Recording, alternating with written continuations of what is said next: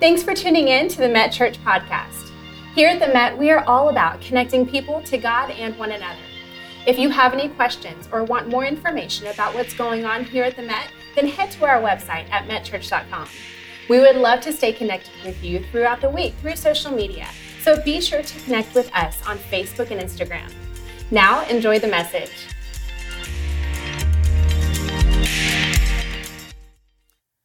All right, how we doing? How we doing? Good. We are so glad you're here. We're in a series called Vacation, and I'm excited because I've got Mary Walls with me tonight, and Mary is our community life pastor. She is part of our executive team, and really, Mary, you kind of oversee all of the spiritual development of the adults, and y'all been doing a great job during this time of quarantine to keep everybody connected. We've had to pivot like everybody else and come up with lots of new ideas. There's been struggles, but there's been blessings. Lots of great things have come out of it too. So we're having a great time. Yes. Staying connected with people. You guys are so awesome. Everybody's just jumped in and really getting involved. We love it. And reaching out to their groups, and lots of people just reaching out to people they haven't seen in a while. So thank you, church. Y'all have really done a great job. That's it. They have done a great job. Well, you know, we've been talking about vacation, and so every time somebody comes up here, we go, okay, what do you like to do on vacation? So what is it? Yes. So I'm going to take a vote because I really want to see. It seems like everybody so far has really been the beach, but it's kind of the beach or the mountains. So they're like, no. So we're going to take a vote. And you guys online, I want y'all to chime in too. So tell us if your favorite vacation is beach or mountains, and specifically where. I would just be curious to see. So, all right, in the room, raise your hand. If it's beach, raise your hand. Okay, yeah, it's a whole lot. Okay, mountains, raise your hand. Yes, thank you. These are my people. Thank you. I'm so glad to have you. And I'm going to go ahead and spoiler alert because you are Hawaii. Oh, yeah. Have you said it? I'm just going to say it. Your trip got canceled. No, actually, my parents got canceled, but we're hoping that we're going to go again first part of November. So, you know, everybody be praying for that one. So we want to go. We don't feel bad if you guys go. Let's be honest. You got to feel bad if we don't get to go. We got to get bad. No, it's doing that. So Derek and I have traveled a ton. I used to be a flight attendant for a few years. So honestly, we've traveled all over the world to lots and lots of great places. But I'm going to have to tell you, our favorite place tends to be Colorado and the good old USA. We love it. We love going there. And last October, our son Garrison got married in the Rocky Mountain National Park, right outside Estes Park. And it was beautiful on the side of a mountain. Most of my family got to go. So all my people were in one spot. It was October, y'all. So the colors were the brightest yellows and purples. It was just beautiful. So my husband Derek is here, and you have to know, if we're going on vacation with Derek Walls, there's adventure. There's no sitting on a beach or laying around. You're going to be doing something. So Colorado lets you do that. I love that. Love that. Well, we've been taking people on places, and as I told you last week, that every pastor that's come up here, they've got to pick the place. So Mary, tell us where you're taking us today. Yeah, this is what Bill said too. How are you going to spend this one? Okay, we're going to Sodom and Gomorrah. And I know you're going, oh, great, but it kind of reminds me like this. And this has happened to us recently when we went to Colorado. You guys know you go on Airbnb and you look at those pictures and you go, oh my gosh, I can't believe I'm getting such a great deal on this place. And then you get there and you go, oh, I know why it was such a great deal. That's kind of what happened with Sodom and Gomorrah. We'll talk about it as we tell the story, but they were looking down the plains and it looked beautiful.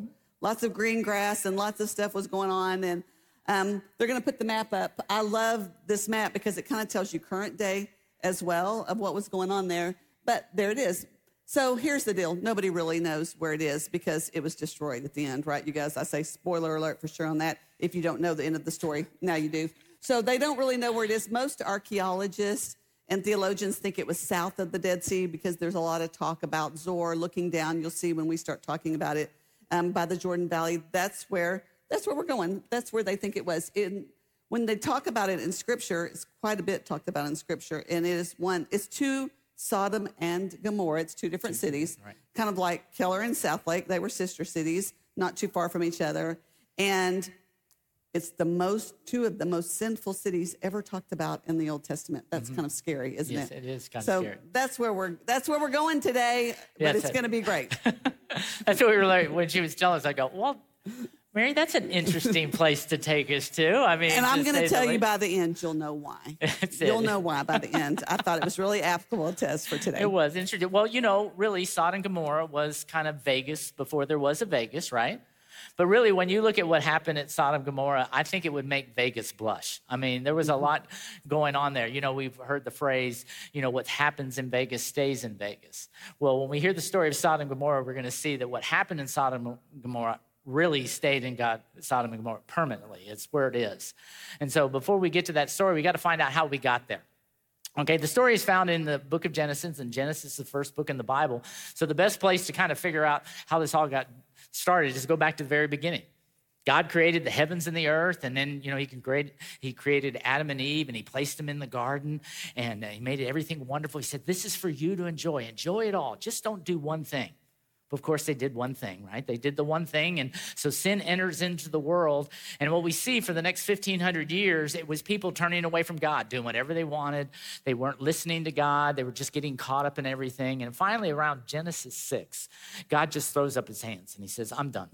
He said, I'm done with all of y'all. He says, I've had it. All these people that I've created, I'm done. And so he gets rid of them. He brings the flood. He brings the flood to get rid of everybody. He got rid of everybody but Noah, because he said Noah was a righteous man who walked with him. And so after the flood, we kind of have this do-over, right? We have this do-over, and he blesses Noah and his sons, and he says, hey, guys, I need you, okay? I need you to go be fruitful and, you know, multiply and inhabit all the earth. We're doing this start over. I'm inhabiting everything. And so for the next 700 years, that's what they did. They started being fruitful. They started doing this. But they weren't inhabiting the earth because, again, they turned away from God and were doing their own thing.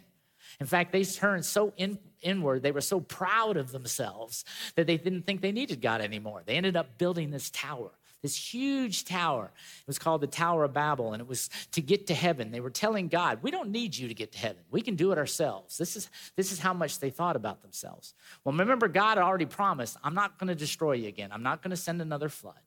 So what God does, he goes to the Tower of Babel and he confuses everybody. That's where he sent all the languages into the world. And he just confused everybody so they couldn't communicate. So they only could communicate with a few people. And this is when they started to inhabit the earth, okay? They started to get out of the way. Well, this is where we meet the first person in our story. A guy by the name of Abram, okay? And you might know him as Abraham. And he lived in Ur, and you probably saw that on the map. And this was in Mesopotamia. This is kind of the southern part of Iraq, okay? This is where he was from. And God goes to Abraham and he says, I'm going to make you the father of a great nation. And through you, I'm going to bless the entire world. See, God had decided what he was going to do. He was going to pick a people all unto himself. He was going to pick a nation all unto himself, and he was going to use that nation to send his son into those people. And then through him, he would give his life for us. He would die on the cross. He would die for our sins. He would be the savior of the world. This is what God decided, and he decided he was going to do it through Abraham. And so he said, I need you to leave everything behind. I need you to leave it all, and you come follow me, and you just go where I take you. And what we see is Abraham, by faith, said yes. Now, I think this is so amazing because when you look at what's going on, Abraham's like in his 70s, okay? He's in his 70s. He's a very successful man. He's very successful, and he's going to leave everything to follow God. But not only that, he was raised in a household that worshiped false gods. They worshiped pagan gods. They didn't worship the one true God. But now he's going, I'm surrendering to the one true God. I'm going to do what you want. And here's the biggest kicker. He's in his 70s. He doesn't have any kids, but he's going to be the father of a great nation. But he believed God. So what he did, he got his wife Sarah and his nephew Lot. And these are the other two people that we're going to be talking about in this story. And they travel about 600 miles up to a place called Haran. This is in Turkey. And they were there for a few years, and then they follow God down to Canaan. So you had to kind of go up and around to get to where God wanted you to be. And so once they were in Canaan, they started to realize how much God had been blessing them along the way, and they knew they couldn't stay together because what was happening, their livestock was so huge that their servants were quarreling with each other over who got the land for their livestock. So Abraham goes to Lot and he says, listen, it's time for us to split, but I want to be gracious. So you pick where you want to be, okay? Well, Lot looks around and he sees this lush plain of grass. I mean, it's just beautiful. And he's thinking, man, this is going to set me for life. I mean, this is going to be able to take care of my livestock. I mean, I'm going to be very successful with all this. I'm picking this. And he tells him he's picking this. But the problem is it was right next to Sodom and Gomorrah, the most wicked place on earth. Some theologians say that what happened is that Lot picked grass for his cattle, but Abraham got grace for his children. That Lot worried about his finances, where Abraham got to take care of his family. Because what we see in the story is Lot not only was next to Sodom and Gomorrah, but he kind of got into Sodom and Gomorrah. He got all into it. He ended up marrying a woman from there, had his kids there. He was so successful that they made him kind of this prominent person there. He was kind of the gatekeeper. He watched over everything of coming and going. He was really well-to-do in this place, and his wife loved it. She got whatever she wanted because she had a rich husband. They thought everything was going great. But this is how you need to know that every decision you make comes with a price. And that's what we're going to see as we look into the rest of the story, the price that they paid for picking where they went. Yeah, and we're going to look at Genesis 18 and 19. So if you want to turn there in your Bibles, we're going to skip some. We're not going to read all of that, but we're going to hit the high points to you. And it's really interesting, right where Rob left off, that's exactly where we're going to show up. And remember, so Lot's down by Sodom. Abraham and Sarah are up in Canaan, and they have 3 visitors. Scripture says they looked like regular men, but 2 of them were angels, and one of them was God himself in the form of a man. And they start talking to Abraham, and they tell him, they said, we came to tell you 2 things. 1, Sarah's going to have a baby in the next year. Sarah, you guys, some of y'all remember the story. Sarah overheard this. Do you guys remember? And she laughed. She's thinking, seriously, I'm 89. They've been trying to have babies a long time. They had done some things that God didn't want them to do to try to have a baby, but they were just on this, we're going to have a baby. Sometimes we get fixed on something, don't we, girls? So she laughs. And so God says, Sarah, why are you laughing? She says, I didn't laugh. And he says, yes, you did. Is anything too difficult for God? So that was number 1. They're going to have a baby, finally. They're super excited about it. And number 2 is he tells them, I'm going to destroy Sodom and Gomorrah. And Abraham's a family guy. He's really distraught. His nephew is down there. He doesn't want this. So he begins pleading with God on saving Sodom and Gomorrah. So this is where our story is going to pick up, and we're going to start at Genesis. It's going to be on the screens if you guys don't have your Bibles. In Genesis 18, 20 and 26, then the Lord said, he's talking to Abraham, and he says, the outcry against Sodom and Gomorrah is so great, and their sin is so grievous, that I will go down and see if what they have done is as bad as the outcry that has reached me. If not, I will know. The men turned away, and they went toward Sodom, so they're going to go down and find Lot in the meantime. But Abraham remained standing before the Lord, and then Abraham approached him and said, will you sweep away the righteous with the wicked? What if there are 50 righteous people in the city? Will you really sweep it away and not spare the place for the sake of the 50 righteous people in it? Far be it from you to do such a thing, to kill the righteous with the wicked, treating the righteous and the wicked alike. Far be it from you. Will not the judge of all the earth do what is right? He's kind of putting the pressure on, isn't he?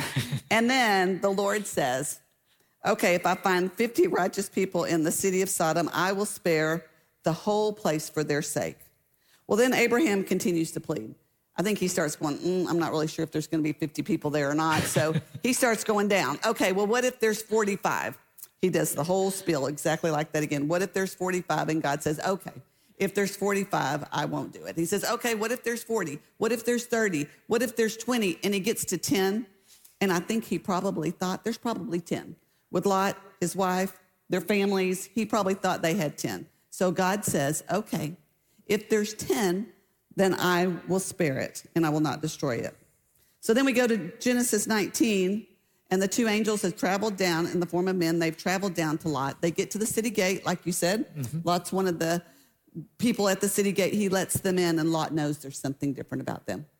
He knows who he's been living with, who's in his city, and he knows who these 2 guys are, and he doesn't want anything happen to him. And you guys, we're going to keep it PG today, but it's bad. It's bad. It's super, super bad. So Lot gets kind of afraid. So he says, hey, why don't y'all come to my house? He's thinking they'll be safe there. Come to my house, and I'll get you guys something to eat, something to drink.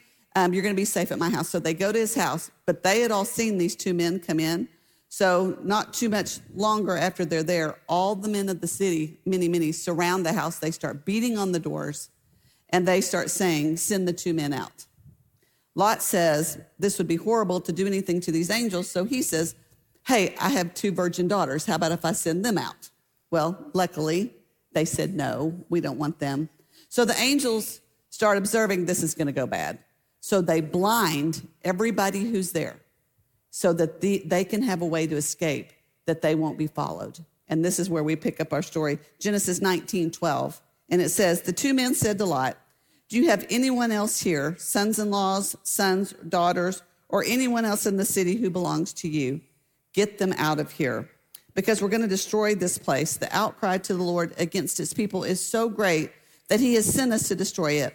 So Lot went out and spoke to his sons-in-laws that were pledged to marry his daughters, and he said, hurry and get out of this place, because the Lord is about to destroy the city. But his sons-in-law thought he was joking. And I think that tells us right there, they didn't even really believe that he believed in God at this point, because they weren't even taking them serious. And it says, within the coming of the dawn, the angels urged Lot, saying, hurry, take your wife and your two daughters who are here with you, or they'll be swept away when the city is punished. And when he hesitated, the man grasped his hands and the hands of his wife and of his two daughters and led them safely out of the city, for the Lord was merciful to them. I think this was on purpose, because God had promised that to Abraham. He wanted to make sure they were safe. And as soon as they had brought them out, one of them said, flee for your lives. Don't look back and don't stop anywhere in the plain. Flee to the mountains or you will be swept away. We kind of conclude this in verse 23, and it says, by the time Lot reached Zoar, the sun had risen over the land, and then the Lord rained down burning sulfur on Sodom and Gomorrah from the Lord out of the heavens. Thus he overthrew those cities and the entire plain, destroying all those living in the cities, and also the vegetation in the land that he loved was gone. But Lot's wife looked back, and she became a pillar of salt. What a way to end the story, isn't it? And I don't think she just kind of looked back and kept running. We think she was from Sodom, because as we read the scriptures up till there, it didn't ever talk about her. It talked about Abraham and Sarah, never said Lot and his wife. So we think he married somebody from there, and he had his daughters there. And I think she was running with them because they grabbed her hand, and I think she froze and went, I'm leaving everything that I know. I'm leaving everything that's familiar to me to going to this place that I have no idea what it was. She had a lot of money. There was a whole lot of things gathered up in it, and she knew to save her life, this is what she needed to do. But at the end of the day, she just couldn't do it. So I think a lot of us can relate. I'm calling her Mrs. Lot. We don't know her name. But a lot of us can relate to her, because we're kind of living this right now, aren't we? In COVID, we're kind of looking back, wishing for what we had. We've all struggled with, hey, I'm not sure what the future holds. You guys with kids in school, we've heard different things all week. Our kids are staying home. Our kids are going. And there's so much unknown. And I think that's about where she was. I think she was a little just confused and was willing to trade it all in to not follow God. But the big question we're all asking today, and this is what we want to talk about, is how do we keep moving forward without looking behind when God has called us to something new in the future? Yeah. Yeah, no, I think that's the question for everybody right now. But I think what we have to look at it is that it's not actually about looking forward or looking back. It's about making sure you're always looking up. And that's really the first thing that we see from this whole experience of this story, is that it really comes down to our priorities. It comes down to our priorities. See, God wants us to be successful in life, okay? The Proverbs 16:9, it talks about that. It says that when you align your life with God, when you focus on God, when he becomes your priority, you will be successful in life. See, God wanted Abraham to be successful. God wanted Lot to be successful. But the problem is, only one made God the priority. See, life comes down to what I call the principle of the path, okay? And this is basically it. The decisions you make determine the direction of your life. Decisions you make determine the direction of your life, which is going to determine where you end up in life, okay? That's just how it works. Is every decision determines the direction you're going, and where the direction you're going is going to show where you end up. That's what it's all about. Every single one of you, everybody that is watching online, where you are now is a direct result of all of the decisions you've made in the past. And where you're going to be in the future is going to be all about what the decisions you make now. You're going to determine where you go. And it's kind of a nice thing to think about, that we actually can determine our future. We can determine our future by the priorities that we make. We know what is going on. You can actually see your future. I mean, come on. How many of us actually thought it was going to turn out good for Lot? When you see the choices he made, when you see what he was doing and where he was raising his family, did you really think that it was going to turn out well for him? The direction he was leading his life? Why is it that we can see that in other people? You know, you probably have had family members or people at your work or friends of yours, and you've seen the decisions they've been doing in life, the choices they've been making in life, and then all of a sudden you get that call in the middle of the night, oh no, my world's coming down, it's crashing, and you're going, yeah, I knew it was gonna happen, right? We all knew it was gonna happen because of the choices. But here's the real question, why can't we see it in ourselves? I mean, why didn't Lot know that his priorities were all out of whack? And the answer is because everything seemed fine. I mean, here he was a successful man. His family seemed okay. He was a big wig around town. Everything was going well. And we do the same thing. If we faced a consequence right off the bat, then we'd probably turn. But everything seems fine. That's what Jesus was talking about in Matthew 6 when he was talking about the wise and foolish builder. Remember the story? It's like they both built a house. One built it on the rock and one built it on the sand. And what you have to realize is they both built the house. It wasn't that one couldn't build a house. No, they both built the house. So it went up. It was finished. They were living in it. Everything seemed fine until what? The storms came. And after the storms, guess what? Only one remained standing. And it was the one that made God the priority. See, Galatians 6:7 says this. It says, do not be deceived. God cannot be mocked. You're going to reap what you sow. That's the thing you have to realize with priorities. You will reap what you sow. So don't deceive yourself. Don't think you can live your life in the wrong direction. Don't think you can keep making decisions that are away from what God wants you to do and everything's going to be okay, because God can't be mocked. And what that means is, you know, you probably have had this with kids there that they might tell you they're going one place, but then they go somewhere else and they think they can get away with it. Well, sometimes you can fool your parents, but you can't fool God. And God wants you to be successful. So what he's going to do, he's going to make you face those consequences because he's trying to bring you back to him. That's what he is. He's trying to bring you back to him. And that's what he did with Lot. I wanted to bring you back. I got to get you out of there and try to bring you back to me. And that's what God does. And that's what we need to do. And then realize that we're going to reap what we sow. So we got to make God first. And that's what Jesus said in Matthew 6:33. He said, seek ye first the kingdom. He said, put God first in everything you do. Before you do anything else, make sure God is first. He said, all those things that you think you need, all those things that you want to have, all those things that you're worried about, maybe you might not get. He said, no, if you seek me first, guess what? I'll take care of everything else. It all comes down to priorities. And I know we're in church and this is a little churchy thing, but the easiest way to think if you're making God the priority is look at your calendar and your checkbook. I mean, it's that simple.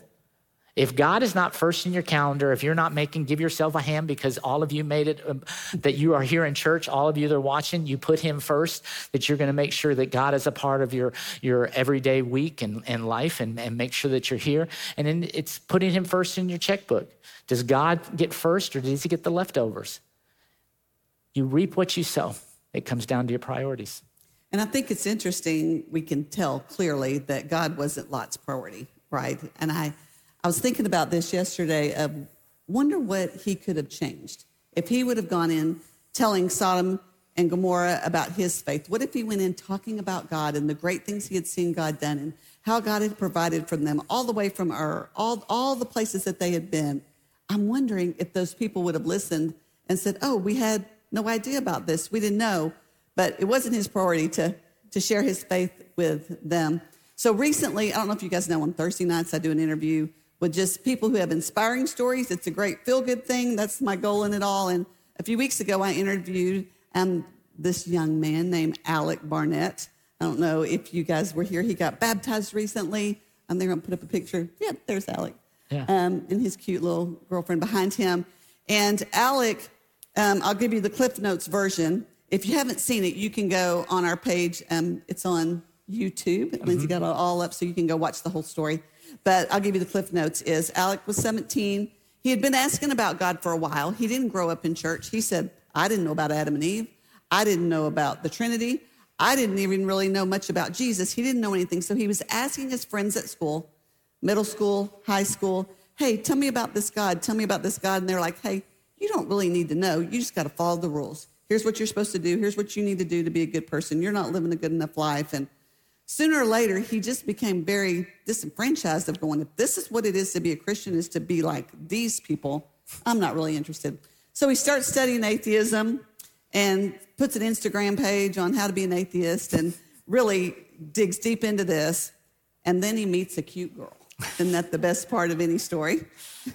He meets this cute girl, and she happens to come to the mat, and she invites him to come to church. And he comes a few times, and he said, it was okay. I just didn't see the big deal about all this. It just was religion, and I wasn't really interested in religion. And so he's telling his girlfriend he doesn't think he's going to come back to church, which is a deal breaker for her.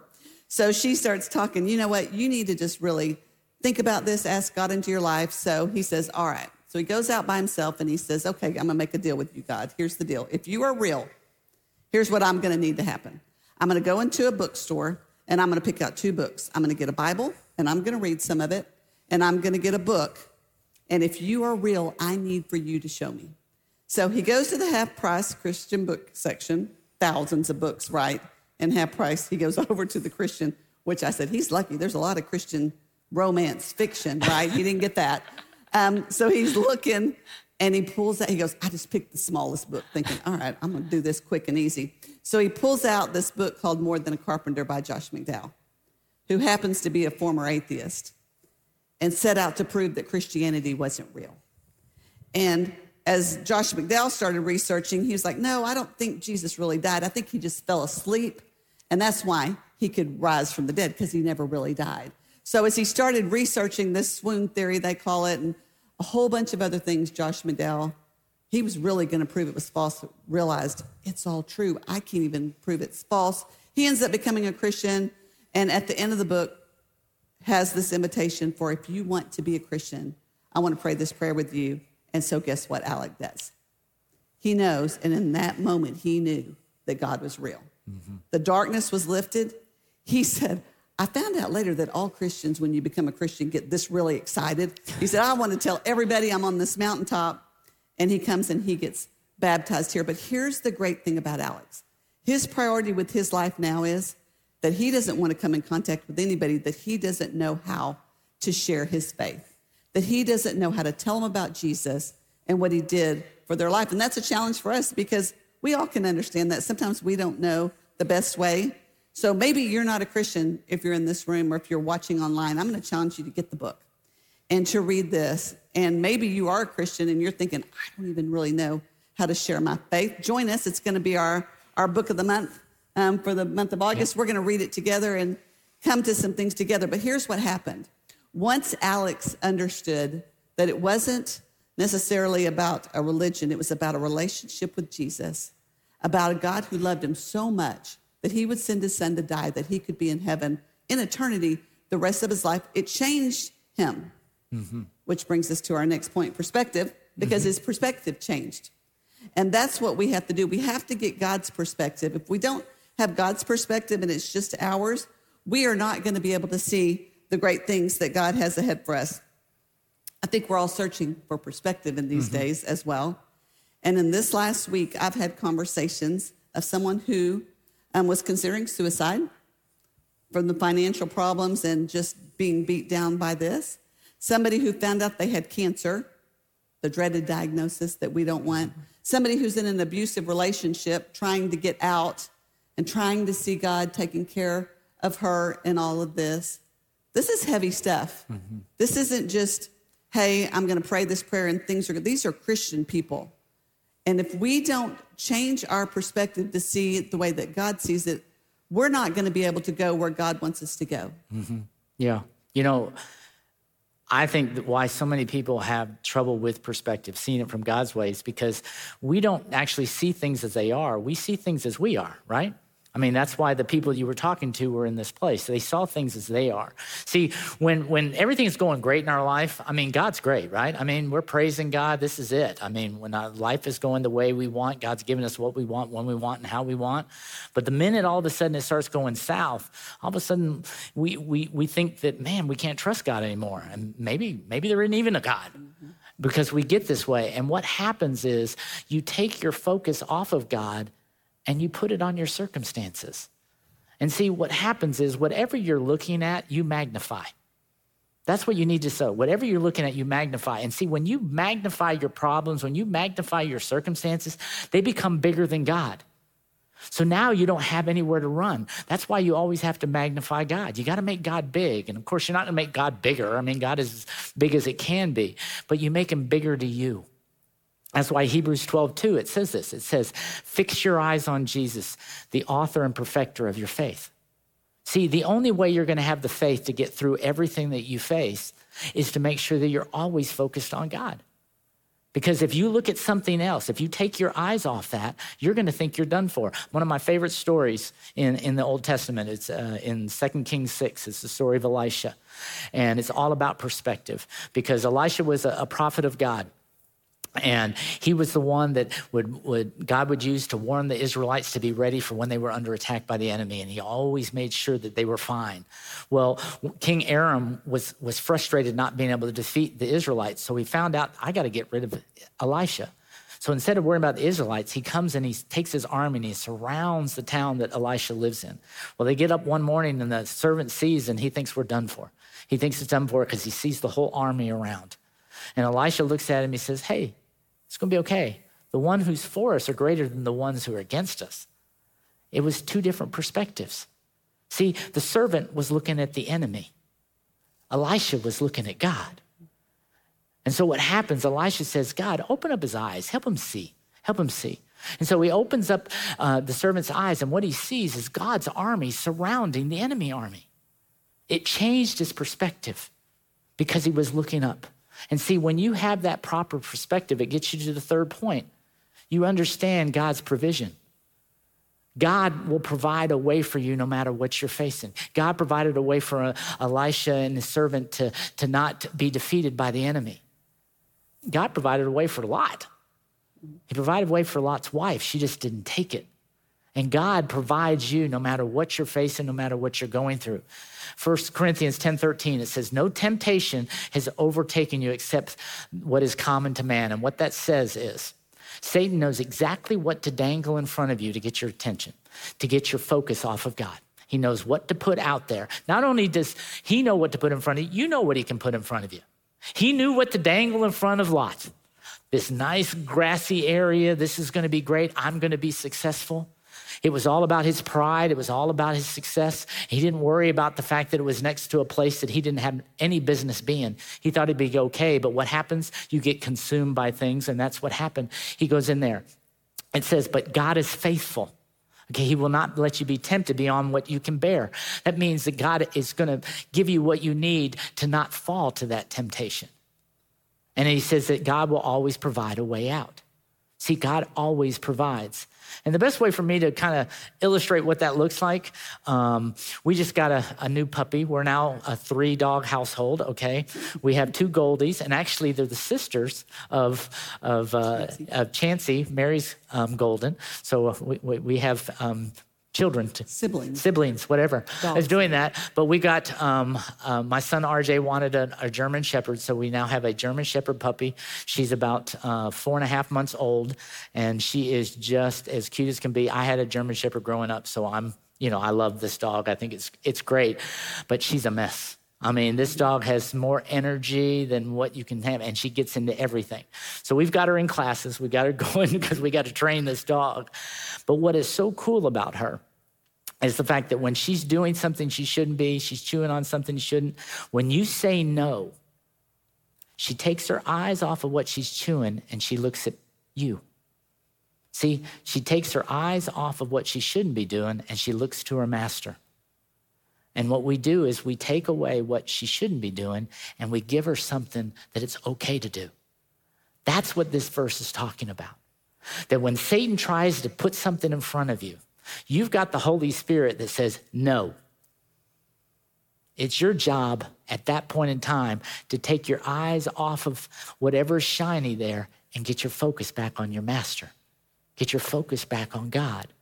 And what God will do is he removes that and gives you something better. That's how he provides. I love it. This is what Bill always says. He goes, if you're doing what you're supposed to do, you can't be doing what you're not supposed to do. And if you keep your focus on God, you're not going to get caught up in all the things you shouldn't be doing. That's what Colossians 3:2 talks about. It says, set your mind on things above. Set your mind on the things above and not on this world. That's how you keep it there. You make God your priority. Focus on him because he provides.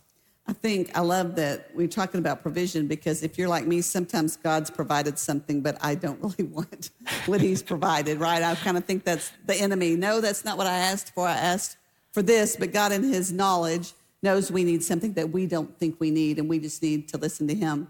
So there's a song by King and Country. They're Christian music. I don't know if you guys have heard it, called Burn the Ships. And it reminded me a lot of the story. And the early explorers were going out, and they would go to this new land, and they would go on the land for a little bit, and they kept going back to the ship. Y'all, it was stinky. There was diseases. Who knows what all was on that ship. But it was the known. It's what they felt comfortable with. And finally, the captain just comes and says, hey, that's it. We're burning the ships. So that's what they did. They burned the ships, so they had to go and explore the new land. They had to look what was provided for them. And that is what Mrs. Lot did not do. She didn't become an explorer to say, hey, God, I see you provided this new thing for me. I'm going to have a great life there, and I'm going to trust that. So she turns into a pillar of salt. I'm really enamored by why a pillar of salt. Nobody knows. I've done all kinds of research. Why salt? Why not stone? Why not an animal? I don't know, but a pillar of salt. So somebody on staff said maybe because she was salty. I don't necessarily think so. But I think it's along the line of we're called to be salt and light. In Matthew 5:13, Jesus tells us, you are the salt of the earth. We are supposed to be making a difference with those around us by the way that we live. Not just our words. People should be able to be looking at you and me and say, there's something different about their life. They don't live like all these other people live. They have a hope. You know, they live a life that's encouraging. They don't come in and be negative all the time. They're talking about great things. And that's what God's called us to do, to be salt and light on this earth. You might be thinking, so I'm kind of wondering what happened to Lot and his two girls, because they did get away. 50 to 65,000 people died that day. All their livestock, all their vegetation. So whatever happened to Lot and his two daughters, well, it's not good.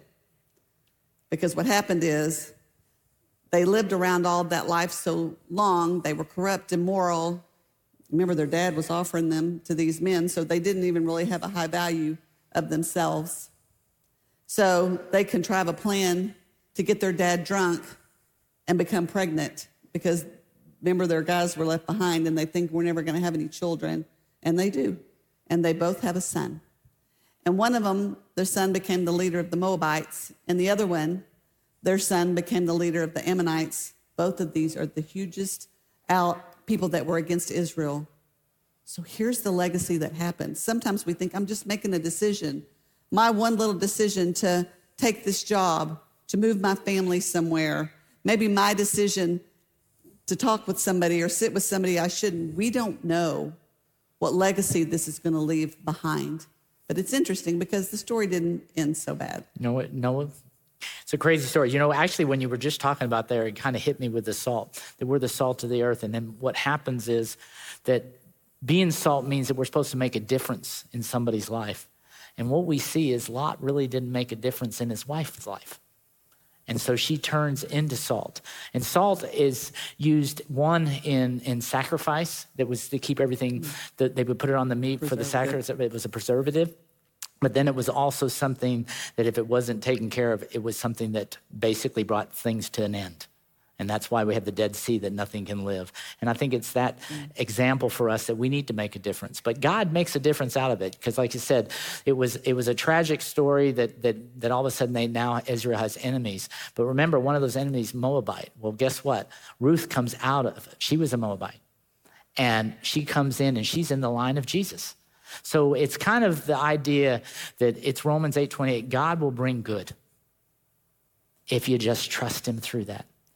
So I don't know where you are. I don't know where you're watching. I don't know the decisions you've made. I don't know the lifestyle that you've gotten into. But guess what? God can bring good from it when you start making him a priority right now. Make God first in your life right now. Seek him first in all areas of your life. Let go of it all and watch God do something great with your life. That's the story of Sodom and Gomorrah. That God can take you from yuck and he can make it a blessing. And let him do that. Let's pray. Dear Heavenly Father, we do thank you. We thank you for the fact that you never gave up on us. That you provided your son to be the Savior of the world, to die on the cross for our sins, for all of our mistakes, for all of our missteps. And through his death, his burial, and his resurrection, we can have life in him.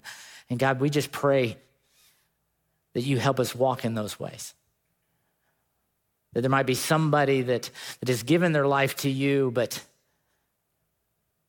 has gone kind of in the wrong direction. They've kind of started steering towards Lot. It's been more about their career and about their position, and it's not been about making you a priority. Give them the strength to stand firm and come back and to start putting you first, putting you first in every area, because we will reap what we sow.